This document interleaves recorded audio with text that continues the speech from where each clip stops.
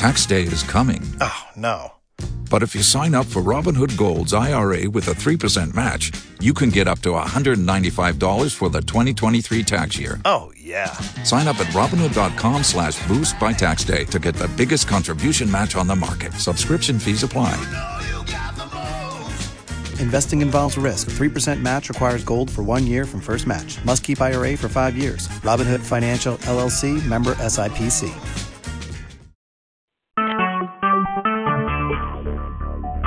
Talk shoes. Recorded live. Hello, you are listening to Liaison Radio, also known as, what am I saying also known as, I don't know where my head's at today. Liaison Radio on TalkShoe Network, TalkShoe.com, call ID 114-689-POUND.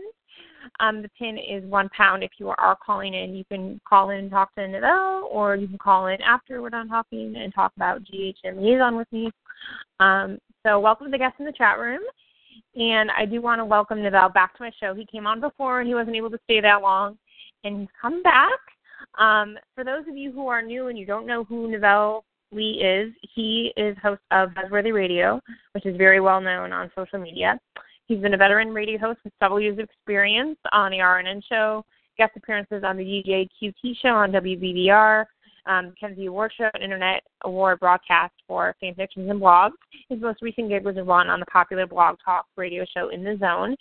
And in addition to his hosting career, he is a seasoned actor. He's been on the long-running radio drama Scripts and Scruples, as well as Rockland County. And his theater credits include South Pacific and The Music Man. And in his spare time, he loves computers, being creative, and just going out and having fun. And, of course, he brings passions to the arts and passion to soaps and primetime, as we all have passion for that. So I'm very huge welcome to NaVell of Buzzworthy. Hello, are you there?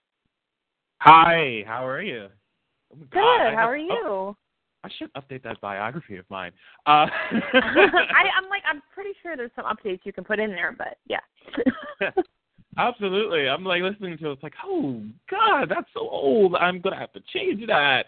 But change it up. Update me on your 30th. That's like my first question. Like, I want to know how your 30th went because I saw all your pictures, and I'm having my 30th in October. So what did you do to celebrate your 30th? Because it sounds like you went all out. I had fun on my 30th birthday. My birthday was this past Friday, and, you know, a lot of people always ask me, because I told them I'm going to be 30 this year, they're like, do you feel any different when you turn 30? Are you feeling old? Or are you feeling this? And I'm just like, no, I don't feel old. I just feel excited to celebrate another milestone because, you know, obviously the last milestone you celebrate is when you turn 21. And so I celebrated this one with my very good friends and family. My cousin came the night after for like a little dinner thing, a little dinner and drinks, and it wasn't like a big thing on Saturday. It was just like a little get together. But Friday night, it was just like it was a big thing. We went out to the river on this deck, and my friend's band was playing, and it was just a great time. I was just blown away by how many people showed up for my benefit aside from going for the band, but it was a huge deal for me just to see how many people came out and showed the love for me and had a good time. And I was responsible. I had a DD. I did not drive home.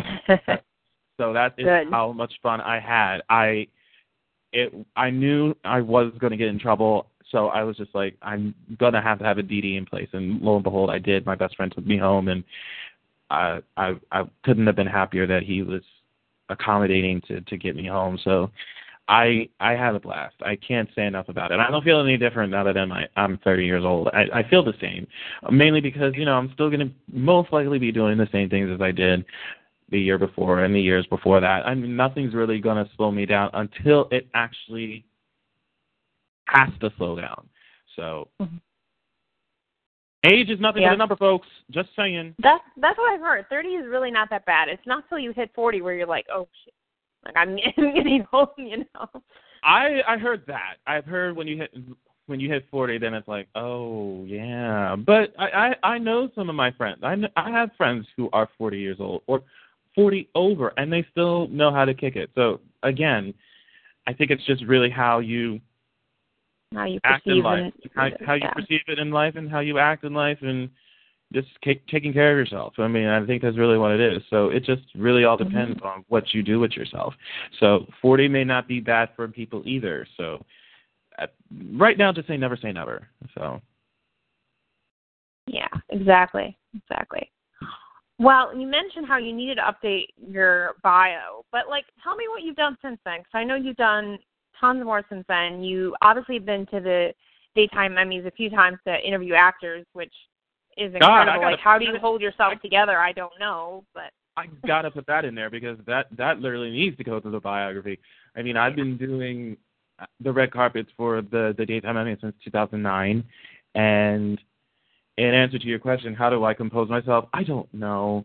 It gets to a point where you're kind of like, you've seen everybody for so long, you kind of have an idea of what to do or bring to the table. And then, of course, there's the actors that you've never had the chance to talk to yet that are new on the scene that you want to see and speak with. So there is some sense of nervousness there.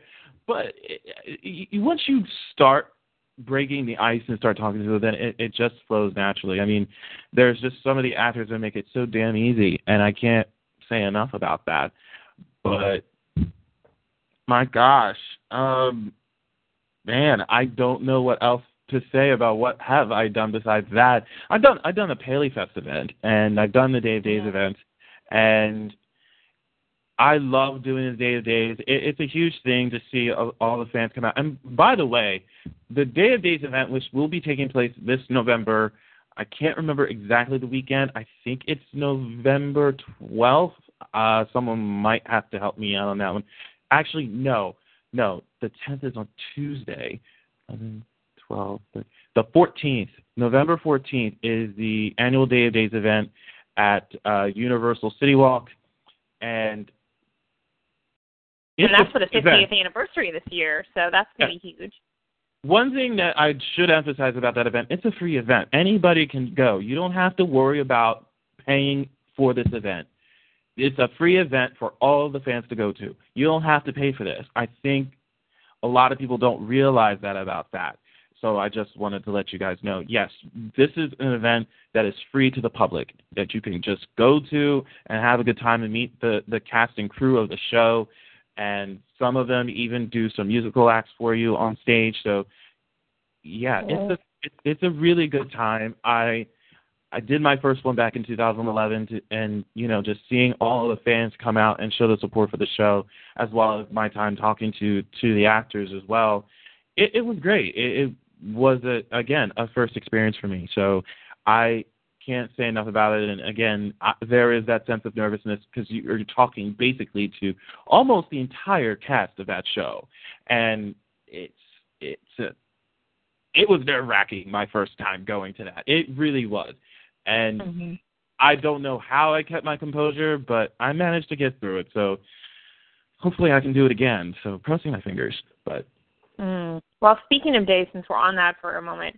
Like, what are you loving and what are you not liking on that? Because I know for a while it was kind of like crazy. People were not really liking it. They weren't liking the writing, and now it's kind of going uphill again instead of downhill. So, like, now that you're in it for the 50th, so, like, what's your take on Days right now? I will be honest with you. There have been several weeks where I haven't been watching because it literally has been putting me to sleep. It hasn't kept me invested for a little bit. The last time I can honestly tell you when I watched was after Eileen Davidson left this last time, when they got the baby back, when Eric Martell's character, Brady, and Melanie and Teresa got the baby back from Kristen. That was literally probably around the last time I watched, because I mean, again, that Eileen Davidson can make me watch her read the telephone book. So it was really around that time when I kind of started tuning out a little bit. I was tuning in for the weeks during the reveal that JJ and Eve had the affair. So I was watching during that time, and you know, I had some high hopes that the character of Paige was going to turn into a non-basic chick. unfortunately, I was kind of wrong. So I'm sorry. Yeah. I love the actress, and really she's only playing it by how they're writing it on the page, and basically they're writing her as a basic chick. She should not be a basic chick. Coming from Eve Donovan, you should not be a basic girl. She needs more oomph. Like, she's just too goody-goody. It's like, really? Absolutely. There is no way Eve Donovan gave birth to her. So I thought there was going to be some twinge of change of personality when she found out that her mother slept with her boyfriend. And Twice. Or multiple then, times. I don't even know how many times it was. I lost count. It was quite a bit. It was quite a bit. And this is the perfect time for you to finally turn into a bitch. And you failed me. You failed me, Dave.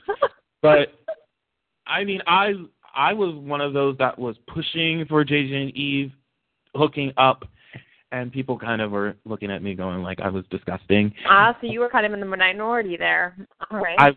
I was. People thought I was disgusting, and I was like, okay, I'm entitled to my opinion as well as you are, but I was kind of for that. I was pushing for that. And, of course, if you watched as long as both of us have, you could have probably told yourself when this kind of started that we're going to go down that route of those two. Yeah, there was definitely hints dropping all over the place. I mean, seriously, you kind of, we were probably all sitting here going like, it's going to happen regardless. So even if I'm pushing for it, it's already coming. So I literally haven't seen it, but I have been, seeing tweets from people about what has been transpiring, and it's looking like it's starting to pick up a lot. So it's kind of telling me I need to tune back in again, because now it's really starting to come back. And with the new regime coming, I believe it starts next week. So they have a new regime too, Andre? Yeah. I missed that news. Jeez. Yes. If you don't remember, first of all, let's back up. Days taped 5 months in advance. So keep that in mind. They taped 5 months in advance. Back in February, it was announced that Dina Higley and Josh Griffith were the new head writers of the show. And I can't remember if her first name is Liza. I think it's what it is. Liza D. Cosette is no longer one of the producers that actually went to someone else who we actually respected, and unfortunately his name is slipping my mind, and I'm totally apologetic about that.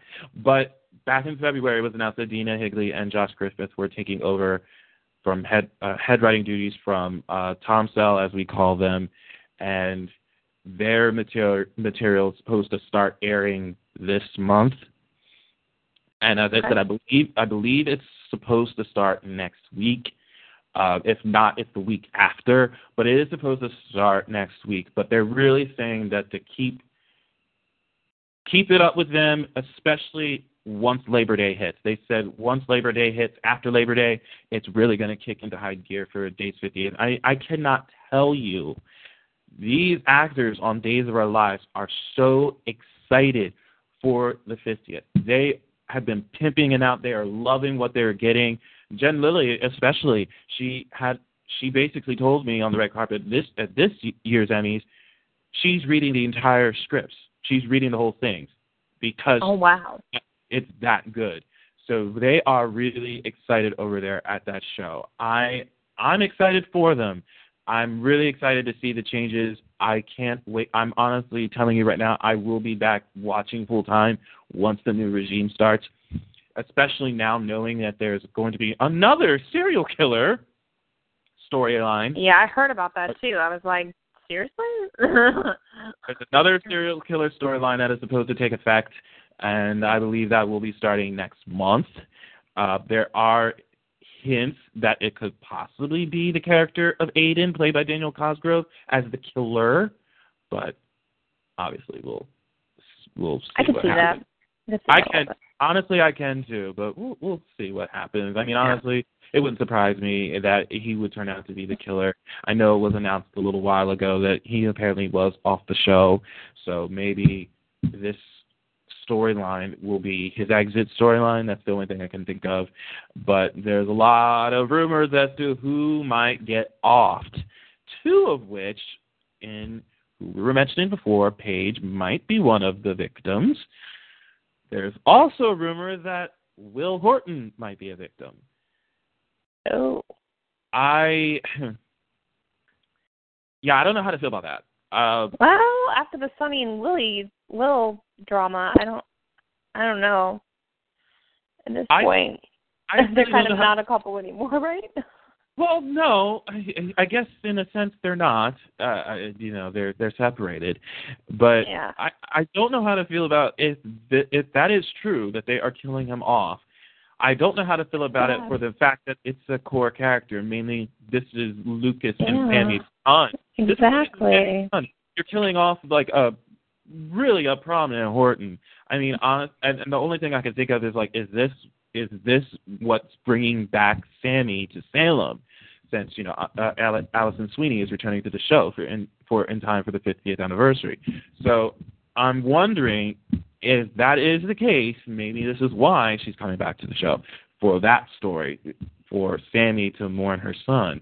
But again, I would not want to see the character of Will killed off simply for the main fact he is a prominent character. He comes from one of the core families, if not two of them, since Lucas and Sammy are his parents. So I don't know how to feel about that. I don't know. As far as Paige getting, if Paige is one of the victims, as it was rumored, I would not be sad. Yeah, I kind of feel like that too. Like, I'm sorry to because of course, no offense to the actress, she's just doing what she's getting ready to do. But I mean, they've made her character just so blah. Why should I care about her? She's so blah. I don't have any reasons for you myself because I don't have any. I don't have any. I just sit here going like, why are you this way? And you should not be so blah. You should not be so basic. You can't not be this nice. Most actors, I think, in this business always said that if you're nice or if you're in like one of those things called a stable relationship where there's no problems, you're not going to get really good story. So I literally just looked at it and I'm just like, yeah, if she's killed off, that would probably the most I would probably talk about that character in a positive way ever. So that's as harsh as that sounds. It's the truth, though. Yeah, truth hurts sometimes. I am excited for the returns. Not just with Ali Sweeney, but Peter Reckell and Stephen Nichols coming back to the show. Mary Beth Evans got put on contract with the show since she wasn't on contract before. Now she's on contract along with Wally Kurth.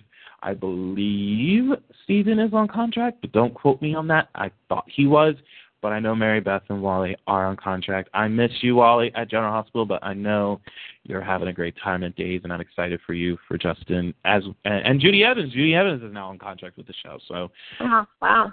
Lot more Justin and Adrian, folks. A lot more Justin and Adrian will be at Days. They love writing for those two, so expect a lot more for them down the road as well. So I'm excited for what they're going to be doing with the veteran actors on the show, Marlena and John, Deidre Hall and Jake Hogeston. There's a lot of stuff coming up, and if anything, I know they're filming New Year's right now. They're filming New Year's. Well, most likely now they're past New Year's, but they were filming New Year's last week. And there was a nice little tease that Lauren Kozlow posted of her and Deidre Hall in front of the basic black logo. So I think we're going to get some basic black action back. So I can't wait for that too. And Tamara Braun as Ava. She's awesome. As Ava, coming back as Ava. That's going to be fun. Gosh, that's going to be very enjoyable. Well, it's going to be interesting to see how that plays out because if you remember, her character basically escaped to avoid facing time for someone causing that plane crash that killed Beau's father. Yeah, see, I didn't watch years ago. I just started watching because Jen came on Dave. Yeah. And then I got behind. Epically behind. We're not even going to mention how epically behind I am on Dave. I'm just trying to keep on Jen's scenes. Nice. Pretty much. But that's really, that is what happened when the character of Ava left back in 2000. When did she win the Emmy? 2009. 2009. Mm-hmm. So that is what happens. I'm wondering if they're going to address that. So hopefully they do. But it's going to be fun. I'm looking forward to Jason Cook and Martha Madison coming home too. that should have been years ago, but they are here. I'm happy for that. And John Paul Lavoisier take on Philip Kiriakis. So it's a lot of stuff, days that pretty much a lot of people are excited for, myself included. So if that wasn't anything to get you pumped up for the new regime and the returns for the 50th anniversary, I don't know what will, because honestly, I'm excited just because of those names I just mentioned. Just saying. Cool. Well, let's switch gears. What's your thoughts on the new writers, the new regime for heading up GH and Ron getting let go, and what current storylines on there are you enjoying on General Hospital? You know, I'm going to start with the Ron thing first before I get into Gene and Shelley. You know, I love Ron Carlivati, and I can't say enough about the fact that he and Frank came in at a time when the show was on its last legs. Trust me, lots of insiders knew for a fact that they were going to cancel that show. They were going to give it 6 months because they thought the Revolution was probably going to do well when that came in place of One Life to Live. They really took a lot of stock in the Revolution doing well. That did not do well. In fact, there was really no one watching that show. And obviously the show got canceled, and General Hospital got put into the 2 p.m. time slot. Because obviously that last hour then got opened up to the affiliates. But Ron and Frank came in. They did wonders with that show within the first few months. They brought back people that you probably thought you would never see again on the show. I mean, who would have thought that you would see Lynn Herring back as Lucy Coe? Who would have thought that you would see Lucy Coe hosting the Nurses Ball again after it's been gone since 2002? I mean, we're talking about, basically like a 10-year, mainly an 11-year absence of the Nurses Ball. They brought that back. They brought back some fan favorites, and they had some great screen time, and they weren't on contract. Ken Shriner, Jackie Zeman. I mean, there was plenty of people that returned to the show that honestly I did not think would ever return, because those writers, prior to them joining the show, would want to write for them. And there was something about the way that Ron was writing the characters when he first came over that made me like them a lot, primarily Sonny. And this is coming from someone who is a huge Mo fan. I think a lot of people know I love Mo. And I was not really a fan of Mobster Hospital for all those years. Me either. There were instances where I literally started tuning out. I mean, I watched it, you know, periodically, enough to where I never lost time. But it was just to a point where I just could not watch Mobster Hospital every day. And they kind of changed the character of Sonny when he first came on. I liked him basically sort of not having the mob as a clutch, but his family being more in the forefront, his romance with Kate, his romance with Olivia at the time, focusing on that other side of Sonny, which I really liked. I liked that. Someone said to me the other day that it seemed like it was sort of like 90s Sonny when he was first on the show. And I was like, I never really thought of it like that. But you know what? You have a point. I think it was more like a 90s Sonny. Romance was there primarily, but then, the mob was also there, but it wasn't heightened. It was there, but it wasn't like a core part of the story for him. It came second, and that's what I liked about that. And he still was seen all the time, and I just loved what they did with Sonny. I think that was really my favorite thing about it when Ron came in, is what they did with Sonny. And I'm not going to deny that, there were things that lost track along the way, especially within the last several months, if not within the last year. There were some things that, it just seemed it went off kilter. He needed to be pulled back. He needed to have that clutch to basically just come in and be like, all right, you're going off the rails. You need to pull back on some things. You need to change this up. You need to do something here to fix this, because we are going down in that key demo every week. We're going down. We're tying lows every week. You're literally at the point where you're down 500,000 viewers in that key demo. You need to pull back and do something. That was really my thing about it. That was really what I hoped for. I honestly wanted him and Jean as co-heads. I wanted him and Jean as co-heads like before. Unfortunately, that did not happen. But that would have been my dream. That would have been my dream team for Jean. It was for him and Jean to be co-heads. Well, I like that we have two new head writers that are women. I think that's really empowering for the soap opera genre. Because I mean, I don't want to be sexist when I say this, but it feels like mostly women are the main demographic for soap operas. Well, they are. A lot of stay-at-home moms and a lot of people who are maybe on disability and they're at home during the day and they're going to watch soap, and they've been watching it for years. So, and grandma, of course, grandma and grandpa. So, there we go. I think that's really one of the things I'm interested about with Jean and Shelley co-head writing together is that, yes, they're both women. And I want to see how two women write women on the show. The one thing I've said ever since the news came out was that they need to not really rejuvenate or re-energize the characters on the show. They need to reestablish those characters. They need to go through a whole reboot. And I want to see how these women write the women of the show, because yes, they need to be stronger on that show right now. I'm sorry. Ava Jerome, played by the brilliant 3-time Emmy-winning actress Maura West. Ava Jerome was a badass when she first stepped into the scene. She was a badass. She did not need a clutch. She didn't need a man. She didn't need anything. She knew how to take care of business without the help of anyone. That's how much of a badass she was. You're basically now reduced her to this Denise D'Annunzio character in this black wig with this fake accent, basically crying over a boy that ain't even worth your salt. Yeah, it's terrible. I don't care for Denise at all. I don't understand why they even did this. I think it's kind of a silly storyline to me. I don't either know to pay attention half the time. I don't understand what was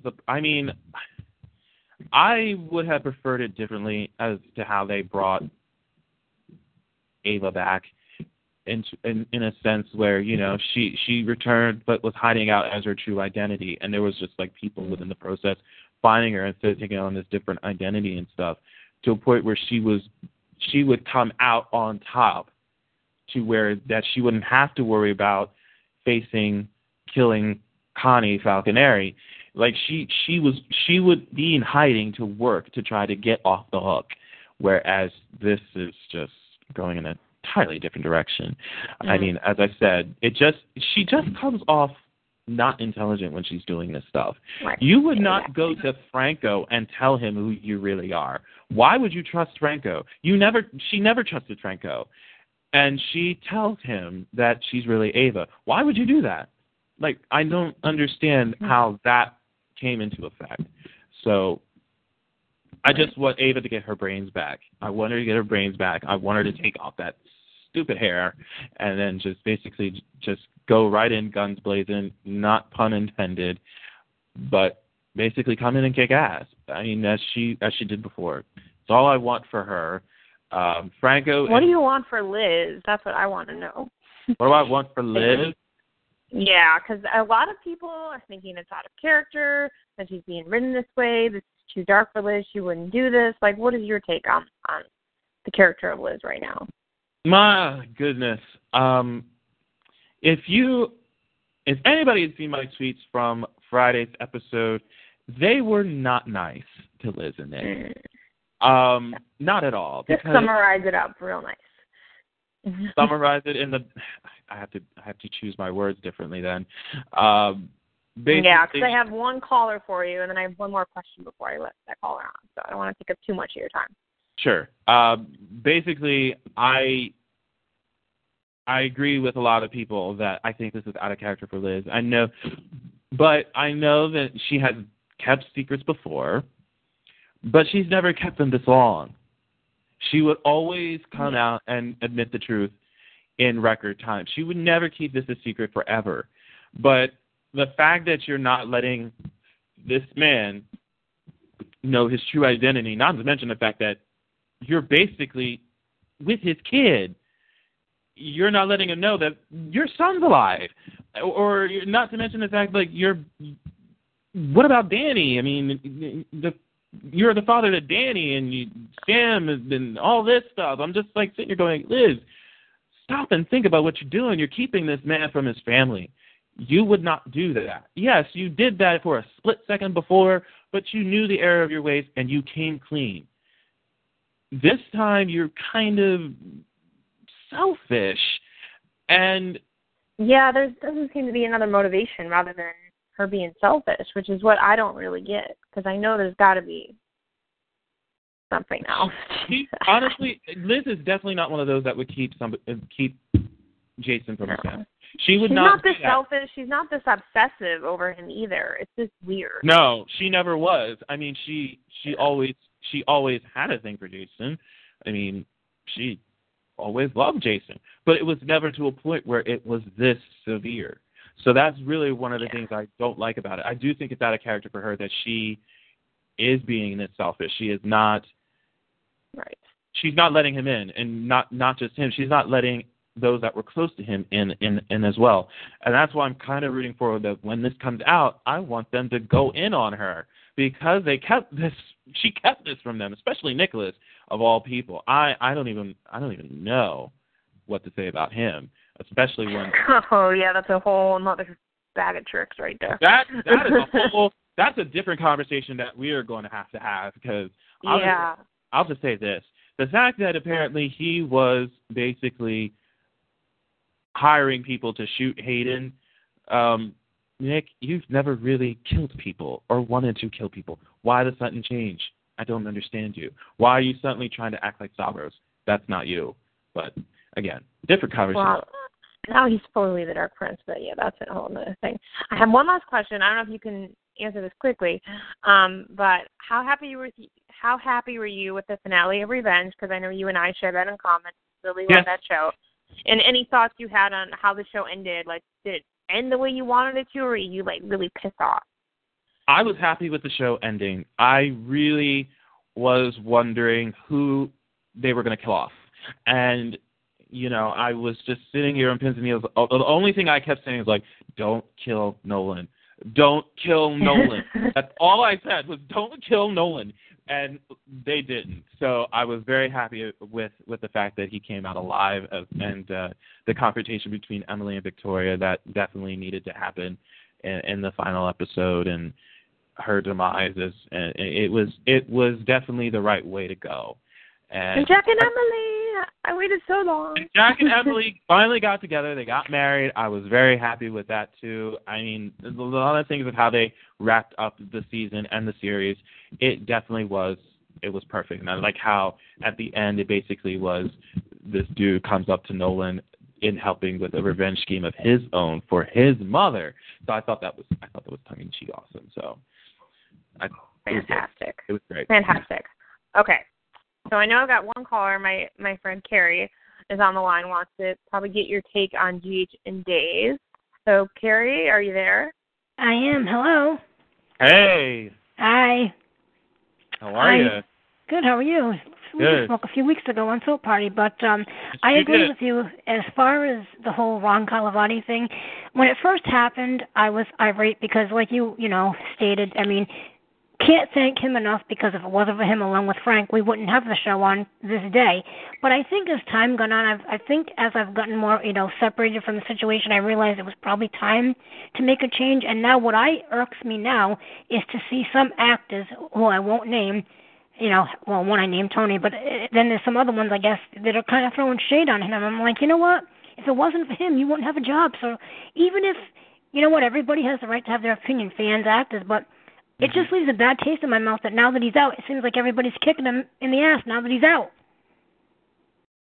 I agree with you. I mean, I've said numerous times to people, I do think that Ron got thrown under the bus, and that really should not have happened. And in essence, to what you were just saying, and again, we won't mention names, but I know that there have been videos that have been posted of certain things this past weekend. that just seemed it wasn't painted in a nice light for Ron, and it just came off very. What's the best word to use it? It just came off very distasteful. crass. It was very distasteful.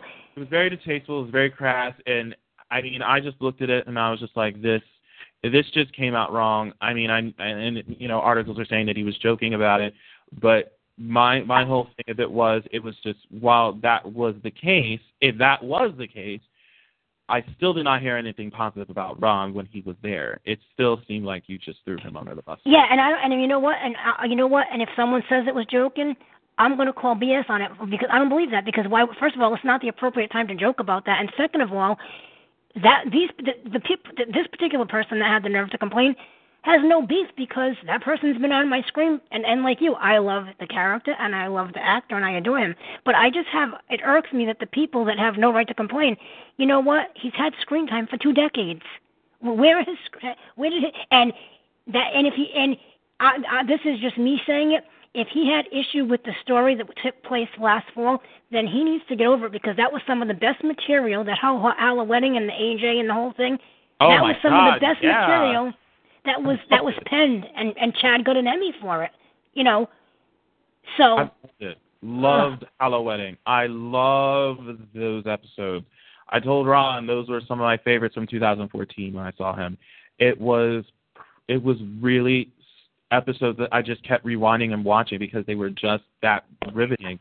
This was some of the best stuff that Chad Duell had on that show. Ever. That show. I mean, honestly, it was a long time coming to wait for this reveal, but it was worth it once I saw those episodes. It was great. It was fantastic. And as you said, Chad got the Emmy for that material. It was great. He did a fantastic job. So I cannot say enough about it. And if you're basically brown-nosing that material, there's something wrong with you. Go back and watch it, because that was really, really great stuff. I mean, for both actors involved, I loved it. God bless you, Kelly Monaco. What a classy broad that chick is. I never use the word bae, but she's bae. I mean, literally, with her comments about Ron, classy, very classy. Yeah. I loved because it. And it was truth. And the thing is, and like I say, hey, no actor, I'm sure, no matter what regime it is going to like everything that has been written for them. But it would just left a bad taste in my mouth. If not for this duo, none of them would have a job right now. I mean, it's just way too fresh for this to even be said at this moment. You know, there's a lot of people with opinions about it. You know, some feel that as we said, it was very disgraceful. It's very distasteful for them to be saying this. But as for me, I'm like, he's really not right out the door yet, and you're right now basically saying this now. And yes, there are going to be instances where actors do not like stories that have been written while they're there. That's normal. You expect it. But really, just to basically just completely throw him under the bus overall, that makes no sense to me, especially since you were praising him when he first came in. So, and that's the thing about Twitter. That's the lovely thing about social media, because it was the same thing with Tony. These people, with social media, we can throw their previous words right back in their face because they lied at some point, or they're hypocrites or whatever. And it's like, and I'll say the same thing I said about Tony's interview. Even if everything is 100% true, you don't have to say it. Just because you have a platform doesn't mean you have to use it. It just rubbed me, and I'm in no position like you. I mean, like you said, the Denise DiMuccio stuff should have died like 3 months ago. Take the silly wig off. I mean, everybody's running around that doesn't know she's Ava. It makes them all look stupid, but that's still beside the point. Right. I mean, honestly, social media is a terrible thing because trust me. It's a double-edged sword, social media. It's good in ways and it's bad. And they'll definitely remember what you said. And they will, and as we've seen, they screenshot it. So they will throw it right back at you. If you say something in the opposite way of what you said it months ago, if not years ago, they will basically come right into the fold and show you out. And I just sit there and I'm going like, But I'm like you. As far as Days of Our Lives, I'm thrilled about Stephen Nichols being on contract. I hope. I mean, I know that there's going to be this murder mystery, and some possibly past and present people may die. And I'm hoping they're not bringing Peter Rucker back only to kill him off, because that would just kill me. I'd rather just have him being in parts unknown. But I cannot wait for. Someone else said that, and I just sat there. I was like, if they really brought him back just to kill him, that would make me sick. Yeah, that would do more harm than good. I mean, there's a list of people, hopefully there's no Will fans in the audience, but he can die. Paige, there's many people that can go. We already said Paige. Yes, we covered that a little bit. I have one more caller for you, NaVell, and I'm going to let Carrie stay on, because I know she knows another show party lady here. Candace, are you there? Yo, what's up? Oh, Lord. Hi. She's got something to say. I know it. I actually do. I actually agree with you guys about, like, Mara West. She's too damn talented to be in a storyline like this. Like, to me, I feel as though her talent is being wasted. Mm-hmm. And that's not a good thing. I mean, yeah, they wrote Ava in a corner. Okay, it happens. But you're going to go ahead and she's going to come back with, like you said, that awful wig, that awful accent, those Lee press-on nails, rub-on tattoo. Like, come on now. Really? like, I'm sorry. You guys know me. I will give a show credit to a degree, but this is taking it too far. It's like, what do you think? We're stupid. And then not only that, I feel like I want to give Mara West the biggest hug, because I'm like, oh my gosh, like, I know it's your job. But I feel your pain too. I don't really get, like, we said this on the show yesterday, it's like it's taking too long. Like, maybe 1 or 2 months at the most. But now it's like it's going on for a couple of months, and then you have other people knowing about it. Like, this is the second biggest secret in Port Charles. The first being everybody, about 7 people knowing that Jake is really Jason. That storyline should be wrapping up. Actually, it should have been wrapped up. Yeah, right. But it's they don't. To me, General Hospital is at that point where it's like they really are stuck, if you really think about it. And you wonder, and what I wonder is, are they going to go so far in will they tweak what's going on, or are they just going to get an eraser and have a clean slate? I can't wait to see what they're going to scrap. And hey, you know what? They may scrap things we love. Apparently, they're going to be tweaking the scripts that Ron had already wrote first before, they'll do their own fresh ideas. But apparently, they're going to go in and they're going to start tweaking a lot of his stuff, from what I heard. So, well, I hope they kind of redeem Liz a little bit, because I'm like, they're going to need to. I mean, unfortunately, very hopeful. That's really the only option at this point. I feel like either she hits her knees and begs to Jesus to save her from his lie, because this is terrible. They're going to have to. They really have no other option. Yeah. They have to redeem this girl. I mean, if the fans want to continue to like Liz and support Liz, they're going to have to basically work their asses off to redeem this girl. And she's gotten so far off the road. I don't know. And then my other comment too was, so when did Brad get married? And to who? Yeah, exactly. That was totally off screen. Like, we didn't even know. They told us 3 weeks ago he was married, and they literally dropped the story. We still don't know if it's man, woman, in between. We don't know. It's the lady at the mob at Sonny's meeting. It was that lady. It's probably relevant. Yeah, you're probably right. I'm sure it was. I mean, like right now, General Hospital. I love General Hospital. They always do that stuff. But they do have pointless storylines going on right now. Like, no offense, I don't care if Brad is married or not. Like, yeah, I really don't. I would if they told us the next step. Well, yeah. My girl Sonia Eddy back. Like, I want to see more of that action happen. Like, and they drop that too. Like, they only come up once in a while. It's like, oh, okay. I want to see Lucy Cole. That's who I want to see. And that was my other thing about Ron. Like I said, I thank Ron for literally saving that show, because that show, let's be honest, was heading in that direction of Another World, Passions, Santa Barbara, Brian's Hope, and Ron turned the show, along with Frank too and other people around. They brought back the Nurses Ball. They brought back families. They brought back characters that we, loved. The thing is that once they brought these characters back, he didn't know what to do. Like Lucy, like Felicia, you know what I'm saying? Like, I would like to, instead of bringing new characters and signing them on for 4 years. Oh, fastball down the middle. They should, invest back into. I want to know what's going on with the whole Bobby, Scotty, Lucy storyline. I want to know, you know what I'm saying? Like, I care about that than, no offense to Rebecca Budding, but I don't care about Hayden unless you make her Sarah Weber.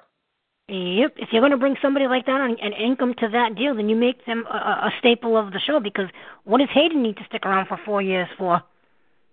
I really was hoping that was what they were hiring her for when she was joining the show. I was hoping that they were going to hire her as Sarah Weber, but unfortunately that was not the case. It would have had more of a familiar tie to the show if she were Sarah Weber, but unfortunately that did not happen. And in essence to what you're saying, I would like to see what's going on with Lucy and Scotty and Bobby too, but unfortunately that's happening off screen. So you'll find out what's happening the next time they're on screen about what they were doing off screen. So. All right, 2020. All right, got it. Thanks, I was going to say, I thought 2017, I was a little more optimistic than you. That's what I like about Days. That's the one thing I like about Days, when they bring new quote-unquote characters on. They actually just saw-ass kids we've known, like the Kyriakis boys or Teresa. So they're new, but they're not new. We already, even though we haven't seen them since they were babies, we have connection to their family. So we automatically are going to like them, or at least we're predisposed to. Sure. Makes sense. I do. I'm actually hoping that with Days of Our Lives, with the 50th, obviously there's going to be a murder mystery a la how Loving did it. Now that I think about it, if they're going to do it like that, okay, I get it. But I hope they don't. It's not a big letdown. I get it. It's hyped up, to be a great time, and we fans appreciate people coming back, but I just don't want it to be all hyped up and then have the biggest letdown. Like you said, the rumors about Bo being killed off, don't do that. Like, why would you do something like that? Hopefully that's wrong. I agree. I really hope they just didn't bring him back just to kill him. That would be bad for them if they were to do that. Yeah, because you could just leave him wherever he is, and then at some point in time, if he ever decides to come back, he's there. Mm-hmm. You would piss off a lot of fans if you killed him off. Especially a lot of fans wanted him back in the first place, and now you're bringing him back just to kill him. Yeah, the fans will not like you for that. So no. Like I said, there's a few other ones you could probably dispose of, but he's not one of them. And like you said, I think, Candace, we talked about this. I think the reboot in 2012 was good, but then there was a letdown. I hope Corday learned his lesson from that and learned how to sustain it better than, what he did in, 2012, when Donna Molina first came back and Kerry Austin and all them. Yes. It started off strong, but then, again, it got lost on the way, so. Mm-hmm. So there seems to be stories. Chad and Abby are taking off. They've got some potential for some strong storylines going forward, so we'll see. It's funny you mentioned Chad and Abby because, there's a lot of people that love Chad and Abby right now. I like Billy Flynn and Kate Manzi together.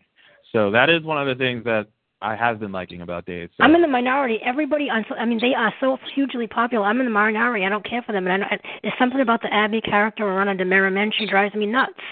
I don't like them either. I don't like Chad. The second he came on, back on the show, I wasn't even really a long-time Days viewer, and I was like, I don't like this guy. He's manipulative. I don't like him. I liked Ben, too, but I can't even stand... Actually, I liked Sarah with Ben. Now I can't stand the three of them. I want them all to go. I love Ben, but see, I haven't watched in months, and now I've heard a bunch of stuff that Ben's been doing that hasn't been And Billy, he's got Billy Bob in his ear. Good. So yeah, I don't know what to think now, because it's been so long since I've watched it. Yeah, it's been epically long. It's been epically long. I can't keep up with two soaps. I tried, y'all. I really did. I tried. It's hard. It's too hard. Four can be tricky too. Stuff. Yeah. I don't know how you do 4. I mean, let alone I tried to do 2 and I couldn't even do 2. So doing 4, I'm like, you must be Superwoman or something because I don't got it. No, sometimes I get by and binge watch and then the DVR, obviously, but that's how I have to do it. Been watching on the weekends when I'm done work. That's pretty much it. I haven't seen the other 2. I haven't seen B&B. I can't wait to watch that. I want to see what happened with that. Oh my God, B&B was amazing today. Oh, was it? Oh, I gotta see it today. Good. So good. Emmy Award-winning performance. Bold and Beautiful, 2016. Oh, it's getting better now? It's getting better now? It's been good for a while. You guys were like, it's terrible, it's terrible. Last year, yeah, but B&B's been the best show. I'll tell you, that's the best show right now on for many months now. Out of the 4, B&B is where it's at, let me tell you. Yep. Yeah. How amazing is that little Rain Edwards? Let me tell you, Rain Edwards is great as Nicole. Her and Carla Mosley is they're great as on-screen sisters. It's just amazing to watch them perform. And trust me, watch today, Carrie, because it's just you'll be so mad when it's over because you'll be sitting there going like, that's it?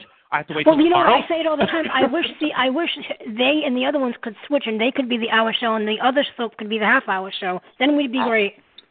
I'm still speechless about today's show because that was the first thing I did when I came home from work. Is when people say that Bold and Beautiful is the soap to watch, it's like must-see TV, especially because of what's going on, the current storyline. But everybody, each actor on that show is giving it to you. Like, you can tell they're enjoying it, too. They really are. No, they really are. And that got me curious, and I don't even watch B&B, so I have half an hour. Huge press. Half an hour. Huge press. Huge. They're getting huge press for that story. And that's why USA Today. EntertainmentWeekly.com literally gave them a great article talking about what was going on. This was the first transgender situation. Everybody is on Fox News, which but Fox News. Are you kidding me? Yeah, Fox News, USA Today, Entertainment Weekly, Washington Post, New York Times, CBS, ABC. I mean, you would actually sometimes it's like, wait a minute, they're talking about a soap opera. Like, you have to step back and be like, wait a minute. Right, I thought soap operas died. I thought nobody cared about. Not even that. I thought that, like, these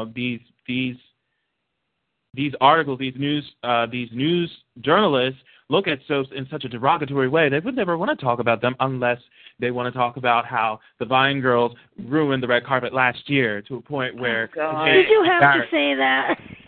Well, it was the best comparison to come up with. So... Oh, yeah. Well, but seeing USA Today, especially after it aired when it was revealed that Maya was born a boy, as Myron, and they kept that secret. That did not get revealed until after it aired in the West Coast. And they had an article with Carla Mosley and Jacob Young and Brad Bell about that story that came out that Wednesday afternoon. And I was just like, what? USA Today's talking about this in a positive way. That's huge. That's huge. Yeah. And I remember thinking because like I'm sure all of us we had no live for this, but when they said it was the Wednesday, because then there was 2 days off for I forgot what golf or what something was on. They ended up on a Wednesday. Basketball, March Madness. Basketball. Oh, that's right.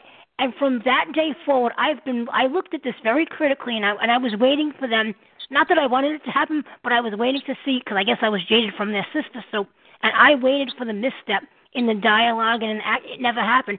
They hit a grand slam with every syllable of every aspect of this story. I can't believe how flawless he wrote it. I agree, and I honestly I felt the same way you did. because when we saw it, I literally did say the same thing. I was like, I really hope they do this story right. I don't want them to misstep. I don't want them to do this to where it's going to offend people. And they really, really did their homework. They really made sure that they carefully mastered that story. And I couldn't be more happier for them. And the one villain they made was Bill Spencer in the thing, and it made perfect sense for him to be the villain because of what he does. But then even the other day when he had to apologize, I mean, I just eat everything he does up anyway. I just love him anyway. But even when he had to apologize, that was, I mean, like that. Like I say this all the time on Soap Party. If you're not watching Bold and the Beautiful, you need to watch it now. Like it's a soap. It is a throwback to traditional soap telling. They know how to keep a secret because so far, I mean, that's been a secret. Allie's death has been a secret. What's next? Oh, God. Do we have to talk about that? Oh, my God. Oh. Like, we're going to bring up everything. These are the Soap Party 411 girls. They know everything. Let me tell you, let me stop you right there about Allie's death. First of all, Ashlyn Pierce, we love you. You were a phenomenal actress on the show. But I think she kind of gave it away before it aired because I think they were a day behind.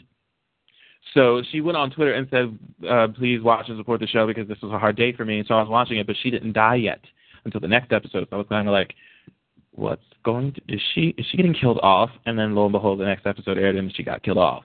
So I was kind of like, in my head, I kind of knew something was going to happen, and I was like, oh, please tell me they're not killing her. Please tell me they're not killing her. Yeah. If there's any justice, she'll get the Emmy this year for younger actress. If there's any justice, because please let her get this. I mean, like you said, NaVell, you was like shocked. When's the last time a soap did that? And they did it to us twice in the last 6 months. Twice, yes, without saying a word. Twice. And I literally told Patrick Mulcahy, dude, you officially sent me to my grave because of what just happened to Allie right now. And he was like, don't worry, I'll make sure you get resuscitated back to life. And I was like, well, you better do it before 1:30 tomorrow because I need to be awake to watch the next episode. So I literally just could not believe what happened, that they killed her off. I could not believe it. I just sat here going like, first the Myron Maya story, and now this. What are you going to do to me now? To a point where I'm just basically going, you know what? I'm just going to throw the TV out the window. And then to have Steffi in the mix and kind of have her, bring up the whole Taylor and the floating head thing. Hey, that was eerie by basically having her die the same place Darla did. Yes. And that was eerie. What was even eerie when they mentioned it, like when they said they were on the same road as her mother, death, and I'm like, oh shoot, something's about to happen. Like you could feel it. And darn it, music department for putting some eerie, scary music on, because I'm like, oh my God, something's about to happen. And then when it happened, and then the slow mo when the paramedic shakes his head and everything, I was like, no! I literally was on the floor. I literally dropped my jaw. I mean, no other soap so far has made me do that within the last year, except for probably Hallow Wedding, but on General Hospital. But that really left me speechless because I really did not know how to respond to that. I literally was stunned. You mean the plane crash didn't do that for you in February? In Genoa City or wherever the hell they were? About that. Look, I got in trouble for talking about this, mainly from the Lane fans because I'm not very nice about Kane and Lily at all. Oh, I love them, but they're never on. When's the last? They're never on. I get so much flack about talking about Kane and Lily, and I'm not a fan of them. I'm Team Kane all the way. But I actually said when the plane crashed, I said, I hope they don't find her. No wonder why you got it. No wonder. Gee, that sounds like somebody else I know who said something about that, but I'm going to keep my mouth shut. Hey. I did. I even did an interview with them on my show, and I was like, they didn't find you, did they? I said, I'm sorry, Crystal. I'm sorry, but no. I hope they didn't find you. That's bad. I have nothing to say because I'm going to be a good listener. That's what I'm going to do. I'm going to listen to this conversation and not say anything because I'm going to keep my mouth shut. Why? Now, if you said they didn't help you, wish they didn't find Sage, I would have been with you. Right? Oh, well, yeah. I actually will agree with you on that, too. And I love Kelly Sullivan, but Sage is just, no. She's pointless. I mean, yeah, me too. I like Kelly Sullivan, but I'm like, yeah, she needs to go. It's nothing against the actress at all. It's just the character is just, I just don't. Pointless. Right Pointless. She served her purpose. She ushered in Adam. She did her purpose, and she should have been gone. She can't. She got knocked up, and she's marrying a Newman. Oh, please, yeah. The minute he finds out that she knew who Adam was, he's going to drop her like a bad habit and run back to his love, Sharon. We know this. Oh, we already know that. Mm-hmm. That's coming. And, you know, Dylan and Sharon are nice, but even the other day when they were fixing the crib, I'm like, there's something about Sharon and Nick. They still have it. Yeah, they touched hands. Oh. And then the magic, Faith, the spark. That little Faith is so cute. I like her. Oh, she's going to be a great Dolly Parton. Go, girl. Okay. All right. Go. Get a girl. I'm just, like, oh, by the way, NaVell, happy belated birthday. I wanted to say that so everybody knows NaVell is officially old now. Thank you. Oh, don't say that. He's not old. Yeah, and she's saying that because she will be turning my age in a few months. So I am in October, so I guess I'm old too, Candace. Thanks. Oh, great. That means that without Kathy on the phone, I'm the oldest. That's right. Don't worry. It is not that bad. It is. It really isn't. It's actually pretty. It's treating me very well so far, so I can't really say too much. Oh, you're still wet behind your ears. You'll, you know. I'm told I'm still a puppy. So. Yeah. No, but it's interesting because I really wanted. Now we're getting into sweeps again. You know, fall sweeps. Do you think by Bold and Beautiful, I'm not even worried about because Bold and Beautiful. Sure. But do you think the 3 remaining shows have what it takes to bring the wow factor? Like, I feel as though these shows should be looking at Bold and Beautiful right now because Bold and Beautiful is your traditional story right now. I mean, it's giving people various storylines that's not, you know, fake, quote unquote fake. Mm-hmm. They're giving you a shock value. Mm-hmm. They're giving you romance. Mm-hmm. And they're beating around the bush with, again, phony stuff. Do you think, like with Days of Our Lives, we know that people are coming back. With General Hospital, of course, starting, today was the new writers. And with Young and the Restless, Lord Jesus, with Young and the Restless, I mean, do you think these shows can do what Bold and Beautiful is doing now? They can. They can. It's just the question of, are they capable of doing it? Are they strong enough to do that? I mean, look, Y&R, I know we all have our issues with that show. I honestly feel like it's getting better. I'll be real with you. I think it's getting better. I'm literally sitting here actually watching every day now. So that must count for something. Well, see, that's the thing with Y&R. I think they have a more kind of confident attitude because they do have the numbers. So of the 4 of them, they probably feel like they have the leeway because no matter what, the Y&R fan base is loyal. They come no matter what. I mean, 5 million viewers strong every week. And they also, I think with that show, they still have those core characters that they use every day.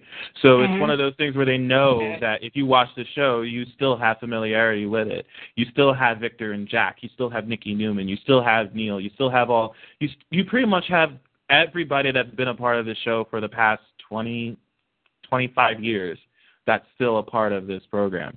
So I think that's really why we see a lot of viewers still watching this show, because they're still here. They haven't gone anywhere. And I think that's a huge plus for that show. Honestly, for me, it is. I mean, I still wouldn't watch it if there were a certain actress that wasn't on the show anymore. I can tell you that up front. I would stop watching if she were fired tomorrow. So I'm just saying. But you already know who that is, so I don't really have to tell you. But Chuck Pratt is known for sensationalism. I don't see why he can't do anything to a point where it would have the wow factor on that show, if anything. So I don't get it. I thought that he was the king behind doing that kind of stuff with stunts. So they wow me in the opposite direction. Like sometimes I sit there and shake my head and go, "Wow, what am I watching?" They wow me in that way. There are a few things, like you said, that, it's funny. I'm not even an Adam Newman fan, but when I'm watching a show for, obviously Kane and Lily, that goes without saying. But when I'm watching a show for Adam and Chelsea, and I'm not even particularly an Adam fan, something's wrong. I love Chelsea and Adam. Justin Hartley came in. I love Justin Hartley's portrayal of Adam on that show. He's the best recast of the three, and actually, I'll probably get killed for this. I'd venture to say he's better than the one that he preceded. No, you won't. Succeeded. No, you won't, because there's a lot of people that feel the same way. Trust me. You're fine. You're fine. You're good. No, you're good. There's probably people right now that are clapping. So. and I had no previous, I didn't watch him on any other shows, so I didn't have an opinion of him one way or another. So I came in it with just a clean slate, and I'm like, wow, he's good. This is good, and he's got. And obviously I know they're very close in real life, so they have a chemistry about them. Mm-hmm. I think he and Gina Tognoni were the best recast for that show. Mm-hmm. They really were. I can't really say enough about those two coming into the show. Him taking over Adam, her taking over Phyllis.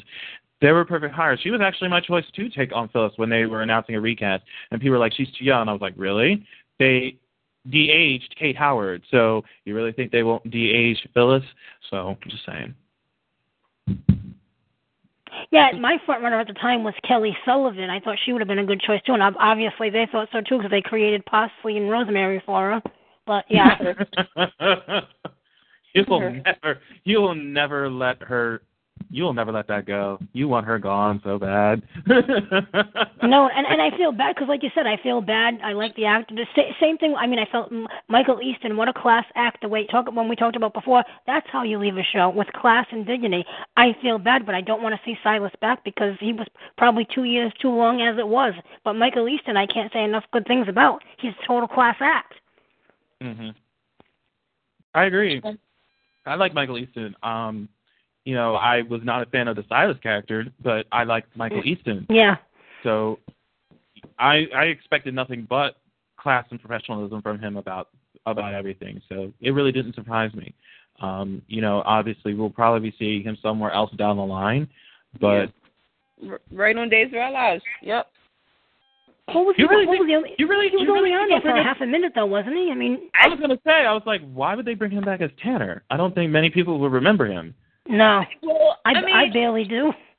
I mean, I barely remember him. But at the same time, the way I see it is that, all right, you have one of a popular actor, okay? He was let go. It's sort of like how General Hospital and Young and the Rustlers have that trade. Yeah, but don't forget, Candace, they did the look. She's the female class actor, Melissa Archer, the way her exit interview was. But look, you can have a popular actor, but look what they did with the character of Serena. Okay, you really want me to go there with Melissa Archer on days? You really want me to go there? this is not the time and place for it. You haven't talked about the elephant for a couple of days, have you? Oh my God! Look, I love Melissa Archer. Like everybody knows this. Like I just love her, and I think that her being on Days of Our Lives, to me, was not a good choice. I think she would have done better if she was to go on like Bold and the Beautiful or Young and the Restless. I'm not even going to blame her. I'm going to blame the idiotic story. I mean, I'm going to say that word again. The elephant idiotic storytelling? Yep. The story was bad. That's all. It was bad. I mean, it was bad. There's no other words for it. It was bad. Yeah, really. And I mean, and then you have, and it's like, and yet you have Teresa. Generally was made to play Teresa. I cannot. I mean, I could stay here all day and talk about how great she is for that role. I love her in that role. I mean, it suits that. It suits her. I mean, she plays that perfectly. When she first came on and I watched her as Teresa, I was like, "You finally found your niche." Here it is, girl. Take it and run with it, and you have. So I couldn't be more happy for her. I'm so glad that she's playing that part, because I honestly don't think anybody else could do it. No, I mean, she has the best when she has to do a bitch face. I mean, she just does it like no one else. And then the chemistry she has with the lady that plays Anne, they're comical. Oh my God, Meredith Scott Lynn is such a joy. I love this woman. She's one of the nicest people that you'll ever meet. But man, when she's on screen as Anne Milbauer, I'm like, you are such a bitch, and I love it. I love Anne Milbauer. I really do. She really brings it to the table with that character, and her and Jen Lilly together. It's just classic. It's just classic show. So I can't. That's why it's my favorite team to watch on Days. Yeah. I think that's another reason to watch the show is for them two alone. I mean, seriously, they have some of the best lines together. They really do. And they finally have Nicole talking to human beings instead of walls, so that's a step in the right direction. Oh, she's finally stopped talking to herself? Oh my God, it was ridiculous how they'd have her 3 times a week in that office talking to a wall. I'm like, okay, come on, this is a bit much. Yep. Yeah. I just now she's having a cat fight with Chloe. Which, that's another thing. They brought her back for 2 days. That was what did they bring her back, just to have a cat fight with Nicole? Well, she's supposed to come back later, supposedly, to usher Philip, the whole ordeal of Philip. Which I think, I'm kind of hoping that Nadia gets a contract. Because I do want to see the next generation. I do. With Days of Our Lives, I want to see Sean and Belle, raise their kid. I want to see Chloe and Philip. I want to see. Sure, they can bring back Mimi. I'll be okay with that. No, they can't.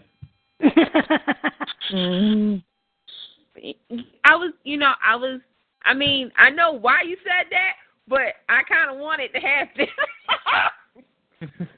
that and it can happen with another actress. So yeah. But that would be interesting if that happened. But I know it won't. But it would be interesting. I'll be like, ooh, tune into this. But I don't know. Like, I really hope Days of Our Lives. Liz Hutchinson can play Mimi. I'll they didn't go there. They give Liz Hutchinson that role. I could see her do it. I even forgot where the hell did Mimi go? I even forgot. I don't really care. She's not on the screen anymore, so that shows you how much I really care about her. That's so wrong. It's either that or the Gemini twins. Oh, please, no. Thank you. The alien twins, Cassie and, what was her name? Cassie and Rex, please. Cassie and Rex. I'm still mad at that storyline. I swear I blocked it out. I didn't know what was going on when that story started, to be honest with you. But I liked Rex after a while, although I was cheering that Cassie was killed in that piñata. I I was cheering when she came out of that pinata all bloody and everything, and she was tore up from the floor up by being stabbed all over the place. I was cheering. I was so happy. And when she came back alive, I was like, why'd you bring her back alive? She could have stayed dead. But I was very happy Cassie met her maker then. But that's so wrong. That's not nice. That's not nice. That is me being nice. But well, didn't they end up being Kate and Roman's twins? How, I don't know, but wasn't that... See, what happened was, I'm going to break it down to y'all real fast. Everybody got their science book? Okay. So what happened was the egg and the sperm, right, got taken out of Kate and put into a science lab to create the twins. I kid you not. This is actually, I think, how the story went. No, that is how the story went, yeah. Yeah, that's all I got. That's all I remember. And you know what? I have to rethink how stupid I thought Marlena being possessed by the devil is. That still was the best storyline ever. I'm telling you. That was how the story went. Kate's egg and Roman's sperm was taken from him, and Andre kind of did whatever they did with it, and then scrambled it. Yep. And then here come Cassie and Rex, even though they first thought it was Marlena and Roman's, but it actually was not Marlena and Roman's kid. It was Kate and Roman's kid. So. Yeah, they had some. And you guys thought One Life to Live was trippy when they did the Underground City. Y'all thought that was a trippy storyline. Oh, that. I was only 4 years old when that was on. Yeah. About quiet. I was 7. Look, I'll be honest. I was 7 when that storyline came out, but I thought I didn't watch One Life to Live then yet. I didn't start watching it until after Fiona Hutchinson left the first time. So I never got to see her as Gabrielle Medina after she came back. I started watching the show when Marty the Party Girl was on. So I started watching around the time Megan died. Aww. You know, that's how we just went all off right there. Megan. I mean, that was a very sad storyline. I mean, it was. I loved Megan, and just to see that character just die the way that it happened, that was terrible for me as a kid. I really was. It was very upsetting, but it was a really good story. But that was the first time I saw really One Life to Live on a consistent basis, and then, off and on, I was watching it, and obviously I watched when Marty was raped, not really paying attention to the fact that the ABC announcer at the time said at the beginning with the One Life to Live graphic that there's going to be graphic material in the episode. Yeah. That is what happened.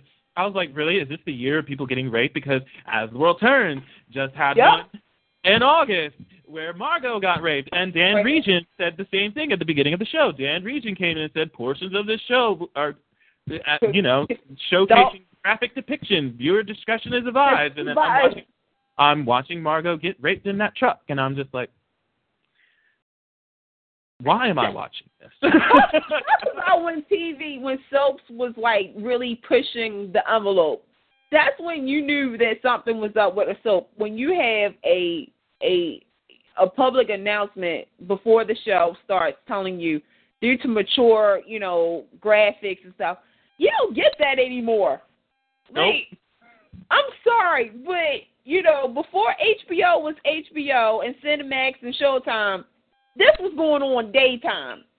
It blows my mind now that you said that, NaVell, about As the World Turns, because I actually remember thinking, why are they saying this? Like, what graphics? Like, it's in a lot of Lifetime movies too. Yes, which is why I don't like Lifetime, by the way. But with One Life to Live, when Marty was raped, oh my gosh, talk about like Bold and Beautiful, like how Bold and Beautiful is right now. Like with One Life to Live, with Marty's rape, I don't think anybody. I think now, looking back at it, you kind of like think, wow, that happened. Like, wait, that wasn't cable. It wasn't, you know. Well, really, I didn't think about it with that one. I mean, that one was intense as well as Margaret's, but the one that really stuck out to a point where that was actually on regular broadcast television was Eden's rape on Santa Barbara, 1988. That was rough to watch because I never saw that when it initially happened. I watched it. I'm putting myself in the spot here. Maybe about 5-6 years ago, when I went ahead and started searching Santa Barbara clips, and there was someone on my Facebook, Greg, a huge Santa Barbara fan, and we were talking about Eden's rape, and I was like, I never seen it, and he told me to watch it and how graphic it was, because he posted on Daytime Royalty that it was this day that when it aired, and I watched it. I literally could not get over how graphic that was. That was very graphic. It's something that literally should have been on cable at the time. Or if you think about it now, that's probably where it would have ended up for a rape scene. Okay, and it wasn't even just a rape. I mean, the dude literally attacked her, threw her all over the place, and knocked the glass table on, he punched the glass table to a point where it cut Eden in the face. So I just oh my God, that was really rough. And of course, Marcy Walker literally had to have a body double in those scenes because she was pregnant doing that episode. Didn't she win an Emmy for that? She did, yes. Okay, thought so. But Santa Barbara. I could not get over the fact that she did that while pregnant. I thought that was stressful, probably adding on to it while she was pregnant. But seriously, just to watch that alone was pretty intense. That was. Why do you think soaps are afraid to do stuff like that now? I think they're afraid of everybody crying racism, everybody crying that this is offensive, everybody crying something. It's one of those things that I think about, as we were talking earlier about with Bold and the Beautiful, how they're doing the transgender storyline. I think there are some soaps that really did not want to tackle a storyline of that kind of nature, where it's not just a transgender. I'm talking about anything within the LGBT community. They kind of feel like they may not respond to that well, and they may lose viewers because of it. I mean, Days of Our Lives have had 2 gay characters on for the better part of how many years now? Over 5 years, with Will and Sunny. And, Y&R had the gay character of Rafe when Yanni Gelman was on the show, but really that was never really explored. About 5 minutes? He was on pretty much about 5 minutes, and, Tom Beers came back to the show, and his character was announced as a gay man, but really they didn't do anything with it. You basically announced that you were this, and that's it. Because I think, again, they were afraid of what possibly could happen from that point. General Hospital has it with Lucas and Brad, but really before then, did you really have anything? I mean, Lucas was announced gay, but he pretty much was gone by that point. Then he was banished to Seattle. That's it. That's it. He was announced he was gay, and then all of a sudden he was gone. And then it was just that was it. That's all you had. I mean, All My Children really set the bar for a lot of with the gay community because of Bianca, with her character being a lesbian. And a lot of people were always going someone asked me, why do you think they feel like it was more accepting to watch Bianca as a lesbian, but yet if it was a guy, they wouldn't accept it? And I honestly did not know how to answer that. I mean, I really didn't. I mean, I didn't really watch a lot of it when Ryan Phillippe was on One Life to Live when he played Billy. Yeah. But I heard that was huge too, especially when they did the AIDS quilt episode. Yeah.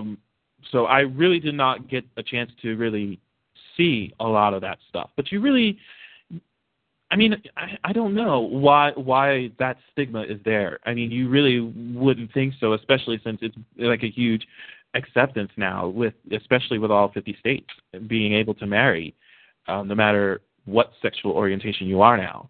And you got the fill of the first gay character in '88 with Hank on World Turns, and I think that was a big thing too. But I mean, again, there's just some things where I feel like I think they're afraid at times to try it because they're afraid of fan backlash. Yeah, the backlash, exactly. And that's why you really have to applaud Brad Bell for what he did, stepping out there on the island and, really, really going forward. I really have to applaud him for doing it. Well, I mean, I'm gonna take it because before that, it was on All My Children with Zoe and Soft, with that whole thing, Jeffrey Carson, and then before that, it was on The City. The City. That's right. That's where they first really introduced a transgender character, but they never explored it the way that they're doing it now on Bold and the Beautiful. So sure. I'm giving credit to everybody who has, who took the first step and tried the second step, and now Bradley Bell has just really incorporated this into the fabric of soap operas. Like, I give him credit for that, But we're talking about, transgender, obviously, with Caitlyn Jenner, and you have, the debates going on now. And I keep thinking, like, soap operas used to, back in the day, they were edgy. They were educational. You hearing this, Chuck Pratt? It made people think about the society that we lived in, or open people's minds up to the society that we are living in. And now it's like they don't really do that. And it's kind of sad. It's definitely one of those where I agree. It was very educational because it did teach you something. I mean, especially when they did these types of storylines where it deals with a character being raped, where it deals with alcoholism, where it deals with the LGBT community. There were instances where they made it an effort to teach people. I mean, case in point, I want the character of Esther Bloom. I don't know if any of you watch Hollyoaks at all, but I do. Oh, good. I didn't know. I mean. We there are instances where a few of us on Twitter watches the UK soaps, and I've watched Hollyoaks for probably about a few years now, and the character of Esther Bloom, I love her. Jasmine Franks does a wonderful job playing that, and her character is a lesbian on the show, but her character for the better part of a year was harassed at school, very, very much picked on I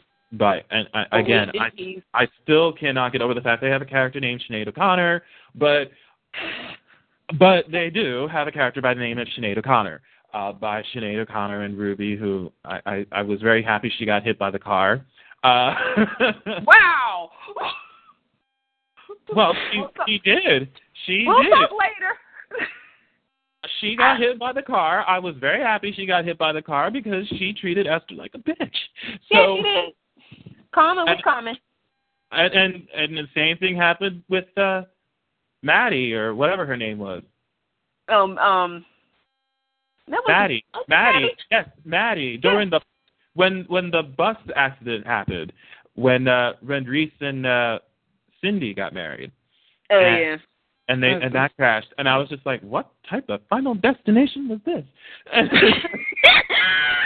I mean, y'all need to see it on YouTube. Y'all got to check it out on YouTube. You have got to watch it. Especially they did the remix with the yelling goat. With it, when everybody was screaming, they added the goat into it, the yelling goat, and I was just, I fell out. I was like, that was too good. That was awesome. Yeah. But seriously, she should have died after leaving the boy in the car, like leaving him to die. Yeah, she deserved it. Yeah, she should have got it. Yeah, she did, and I was like, "That's what you get," and I'm so glad you're dead. I actually applauded. I actually clapped. I was like, "Yay!" And then I was like, "Oh shit, some people are gonna be sad about this and mad," and I was like, "I don't care." Woo! You don't follow my top line then, because they were all happy she got off. There were some people though. There were some people who was like, I can't believe they did that. And I'm like, really?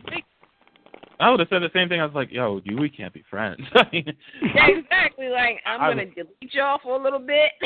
I was so glad that was done for. But and then after that, it was even more rough for the character of Ruby. There's a lot of things that Hollyoaks tackles that I don't think that they would tackle here in the U.S. soaps.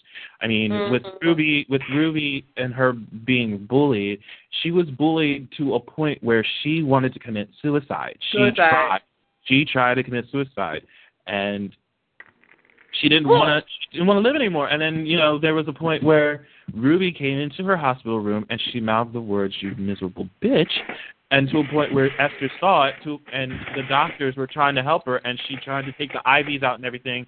Like, she just couldn't go on anymore. I think that was really one of the most poignant episodes for Jasmine Franks as Esther Bloom, because it literally just focused primarily on this character and what she had to go through every day at school around these people with Sinead and Ruby and everybody else. I mean, when the dude threw the pee on her, though, yeah, that was rough. But you know what?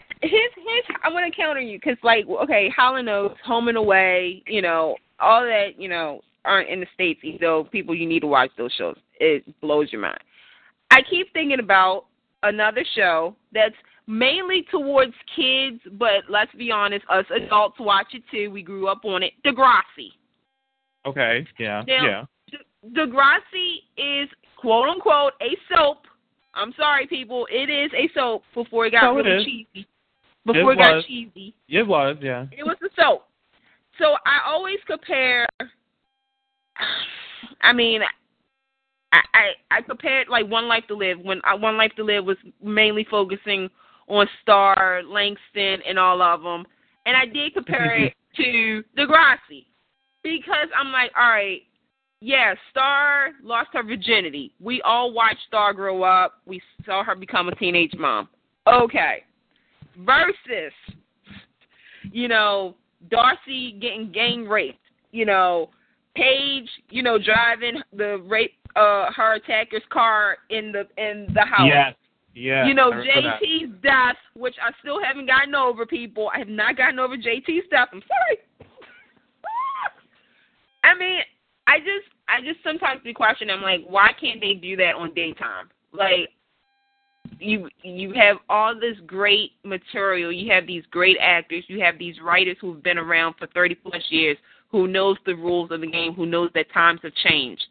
Why are you still acting afraid? Why? Like, I get it. You don't want to piss somebody off, but take that chance. Like, that's why, like I said, that's why we all applaud Bold and the Beautiful and Bradley Bell. Bradley Bell, first and foremost, his father is freaking William J. Bell, point blank.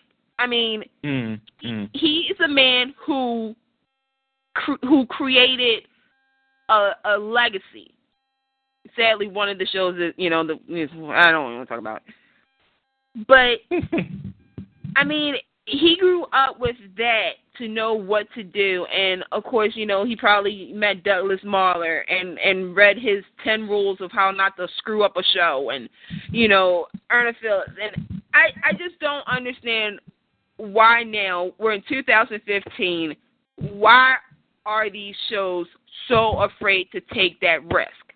Like, I get, like you said, I know you don't want to screw anybody, you don't want to piss people off, but at the same time, don't keep these shows in a tiny little bubble.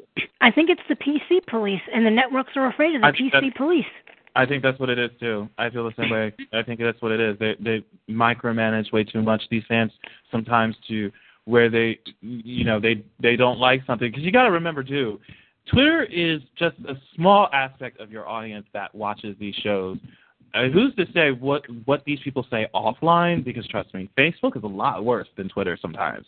And even outside of Facebook, and those that don't have those type of vehicles to talk about their shows, I mean, there's a possibility that those viewers that watch that don't have internet, that watch these shows, they're probably the worst when it comes to these kinds of things. They may be the ones that voice their opinions about them not liking anything that what's going on, but I think it's really what it is. I think they're just afraid that the fans will stop watching because it's going to offend them. And I'm just sitting here going like, if it offends them, they're still talking about it. I don't think they're going to look. They're not going to look away. I mean, the one thing I say about the UK soaps is they're soaps, but they're aired in prime time on a bigger budget. They're soaps in prime time with a bigger budget. So they're able to do a lot more with their stunts than they can over here. And, the Hollyoaks train crash being one of them, as well as Emmerdale's helicopter crash that I watched a few days ago that happened last week. If you haven't watched the Emmerdale helicopter crash, watch that, because that was pretty damn good. I heard that was awesome. That was good soap. I mean, the fact that Pete and Debbie, and I swear to God, Debbie should have been the one that died.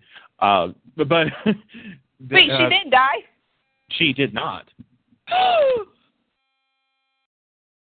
I was so mad that Debbie did not die. I was madder when Val died. Oh yeah. They killed Val. Sounds like Candace is about to have a heart attack. Talking about yourself, because I didn't know that. Hold on. I'm telling you, Candace wasn't the only one, because we were all sitting there going like, what do you mean they killed Val? Why is Val dead? Why is Debbie still alive?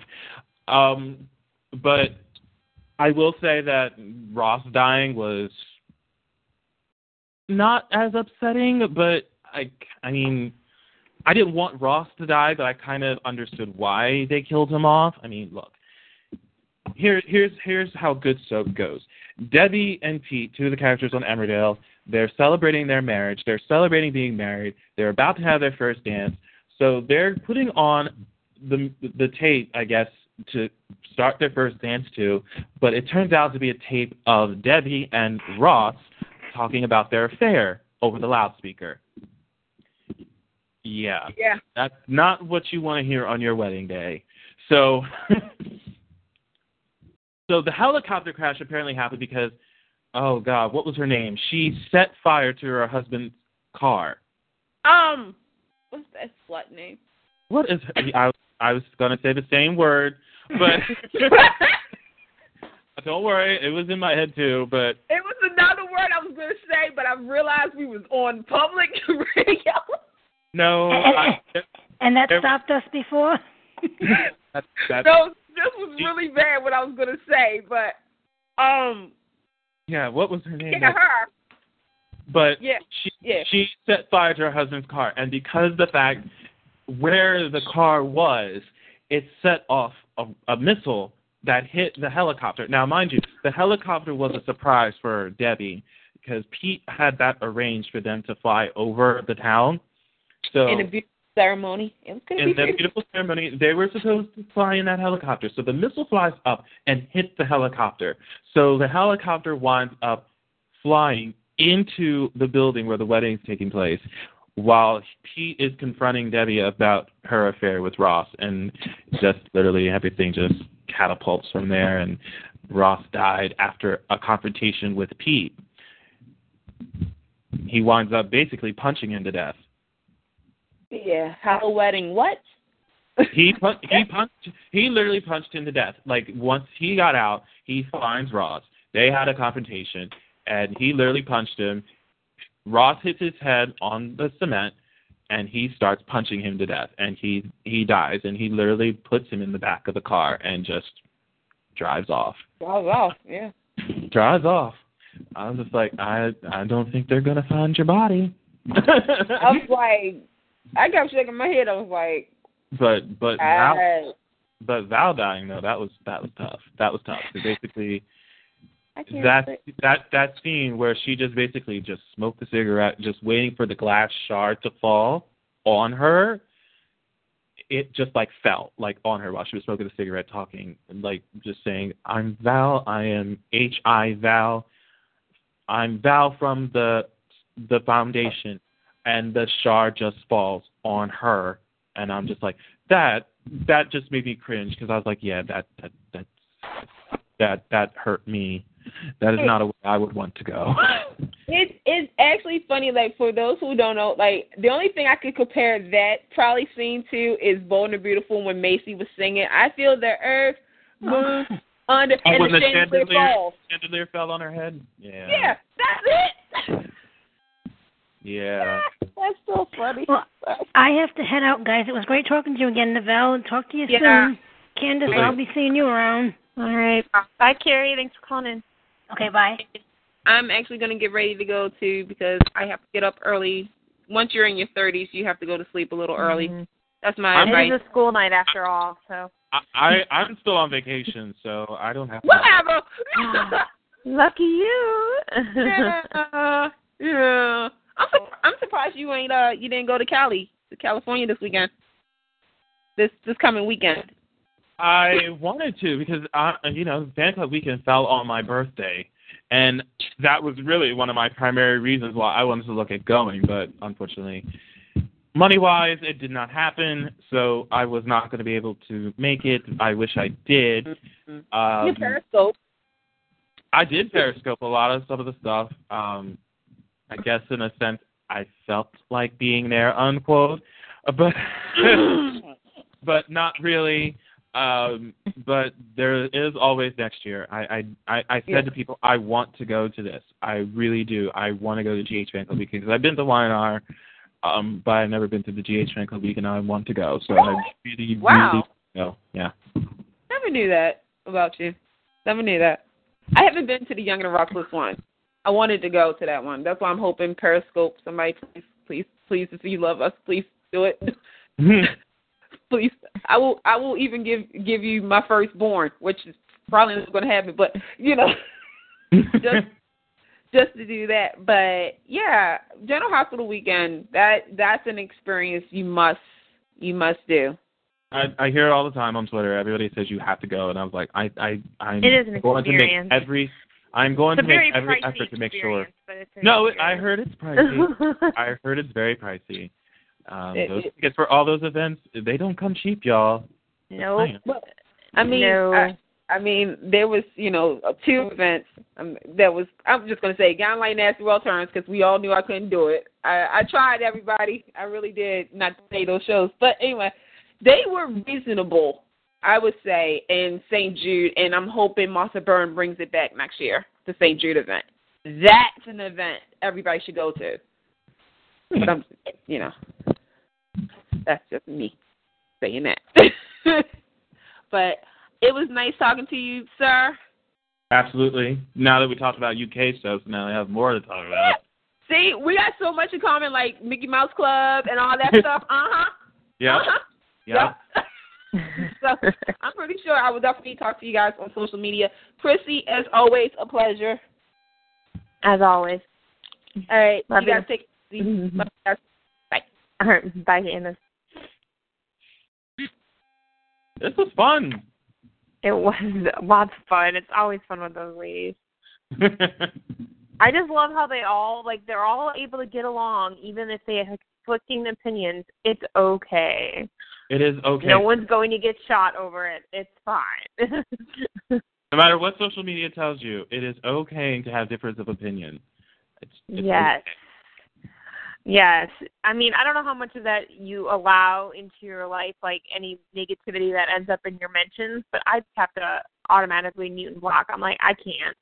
Like, I just have to stay positive for me, It takes a lot for me to block somebody because I don't really use the button as much as certain people do, but there were instances where I did block some people, and I had no shame in doing so. I mean, there was one in particular that I blocked because they saw that I liked Ron, and I used the word ain't in my tweet.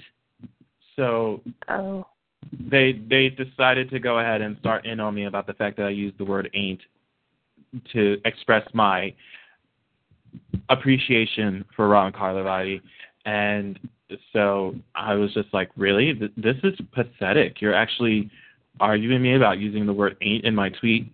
I only have 140 characters to work with. So. Yeah, that seems something so small. And to be picked on over the word ain't is just like, really? Yeah, and she was like, try being professional because you're supposed to be I was like, you don't? I'm like, try reading my website one day. I don't use the word ain't in any of my articles. So I'm just like seriously sitting here going like, and she literally admitted that she was only arguing with me because I was using the word ain't, because I also was showing appreciation for a quote hack writer, and I was just like, and you're going on block, deuces. So yeah, some things aren't worth debating or arguing over, like the whole unless J-Sam versus Lee's on debate. I'm like, I'm done. I'm done, y'all. I've tried. I'm like, you're never going to agree with what I agree with, and I'm never going to agree with what you agree with. So let's agree to disagree, okay? Move on. Yeah, like, that's it. No, just move on. Don't even bother. Like, whatever. You want Jason with Sam, and I want Jason with Liz. So I don't think we're ever really going to agree on this subject. Look, I'm still on that whole Sam and Patrick train, so. Yes. Gosh, I hope they keep them together and just don't throw them in the trash. Please don't. I am all about Samtrick, so and that's literally it. I got yelled at for being on that train. I'm like, okay. Really? I am. I mean, I'm not going to deny it. I like them, but people have their. I like them too, and I really can't tolerate. I mean, I have respect. I don't really like. I respect Kelly Monaco in some ways, but I just don't like the character of Sam. Like, period. I don't. I really don't.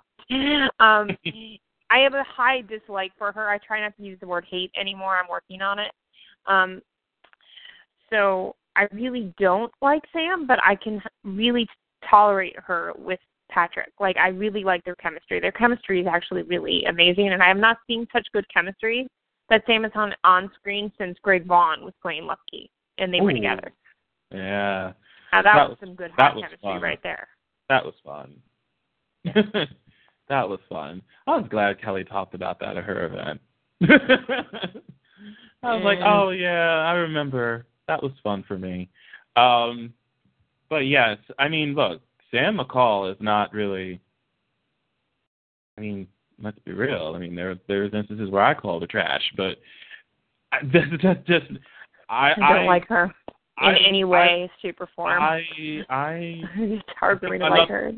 I think my love for Kelly Monaco kind of trumped the fact of me overlooking the fact that she is trash, but I love Sam McCall still. But I love her with the fact that she is with Patrick. She needs a good guy in her life. And I really wanted, if Prospect Park didn't have that thing, I really wanted her and John together. Her and John McBain. Oh, me too. They were perfect.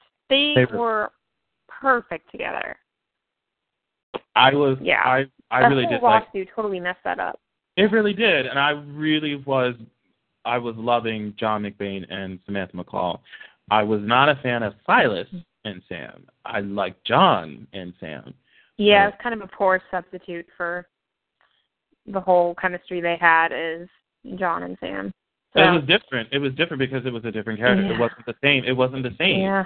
And it was just it just looked like it was being recreated. And I was just like, there's just something about recreations of other couples that I don't like. Right. And that makes me sound hypocritical in a sense, because that's, again, Sam McCall and John McBain was Caleb and Livy once upon a time. So, but somehow that worked in these two other formations, but I think with Silas it just did not work. Franco and Carly did not work either, and I loved Carly and Todd. I think that was really that was really the same only way. That was the only pairing I liked post Jax, with Laura Wright's version of Carly. That is, him and Carly, Todd and Carly were really good together. Roger Howarth and Laura Wright really had great chemistry. I liked those two. And when they tried to recreate it as Franco, I don't know, it just didn't seem to fit. And I felt the same way about Kiki and Michael. I did. It was at first I liked them, and then I just didn't anymore. It just kind of fell flat for me after a while.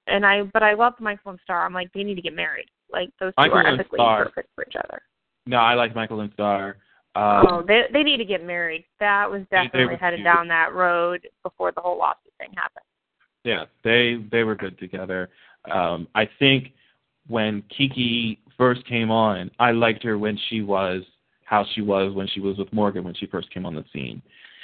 So I liked that personality of her, but then somehow it shifted to where her personality changed to that of a star 2.0, and I think that's really why I could not get behind Kiki and Michael, because they really did try to make it look like she was another version of Star, which I didn't think it was. There was no need for that, but I don't know. What do you think of her now? Now they recasted her, and now I think there's this rumor that Chris Alderson may be coming back to play her, and I'm like, what? Like, that would be cool, but, I mean... I think she clarified that that's not happening on Twitter the other day. I think I read a tweet from her saying that it wasn't happening. Okay. But I think they changed the direction of Kiki when Haley came into the role, because I don't think the stuff that Kiki is doing now, or what she did when they were drugging Michael, I don't think that would have happened if Kristen was still in the part. I think they kind of changed the makeup of it when she came into the show. And so they went in an entirely different direction for her.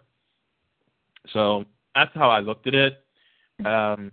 It just seems like they literally just changed the writing for a new actress. It's a little bad for the new actress, because I don't really care for Kiki as a character. I honestly don't. She's like hysterically crying over Silas, and I'm like, I'm sorry, but I don't see any tears. I honestly felt like once Kristen left, I didn't really feel the need for them to recast the role. There was really no. I didn't either. There was really no need. There was no need for that role to be recast. So I was just like, once she was gone, I had no use for her, for the character. And again, this is no offense to Kelly Aaron at all, but I was once Kristen was gone and that role, that character was out of the circle before Haley Aaron came in, I was just like, I don't have any use for Kiki. There's no point to have her here. So there really was no point to recast the role, but unfortunately it happened. So those are the breaks. Yep. Yeah. No. I really don't know what they're going to do now with her, because at first I could kind of dig her and Morgan hooking up again, and then he made the mistake of being with quote unquote, Denise, and I was like, okay, forget it. This kid don't deserve nobody. I'm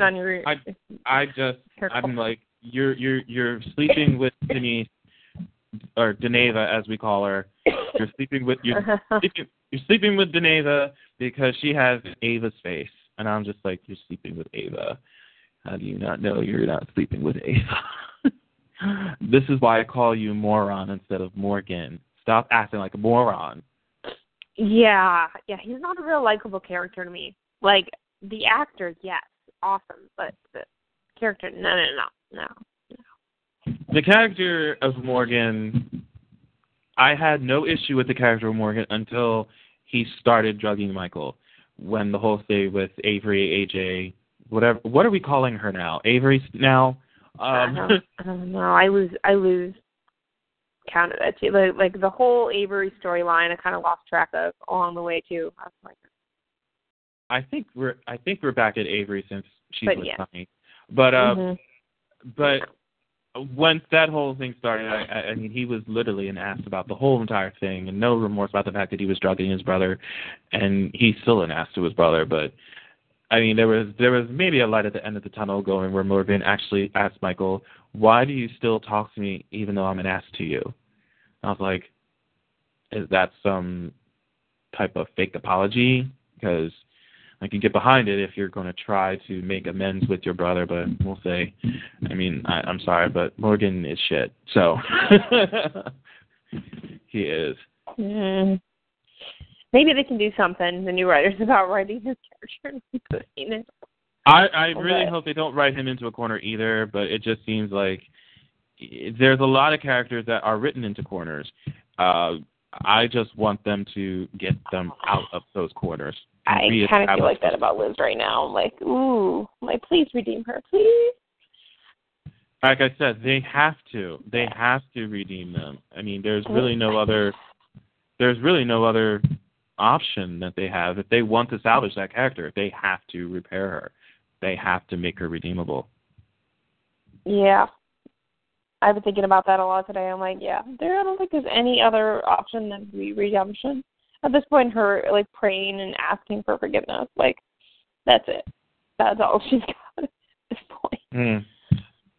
It's sad. Well, and obviously Nicholas is not going to really help her out. I think he's just going to do what he's going to do and say, "Oh, screw you, Liz. You're screwed." I'm like, okay, I can totally see that happening myself.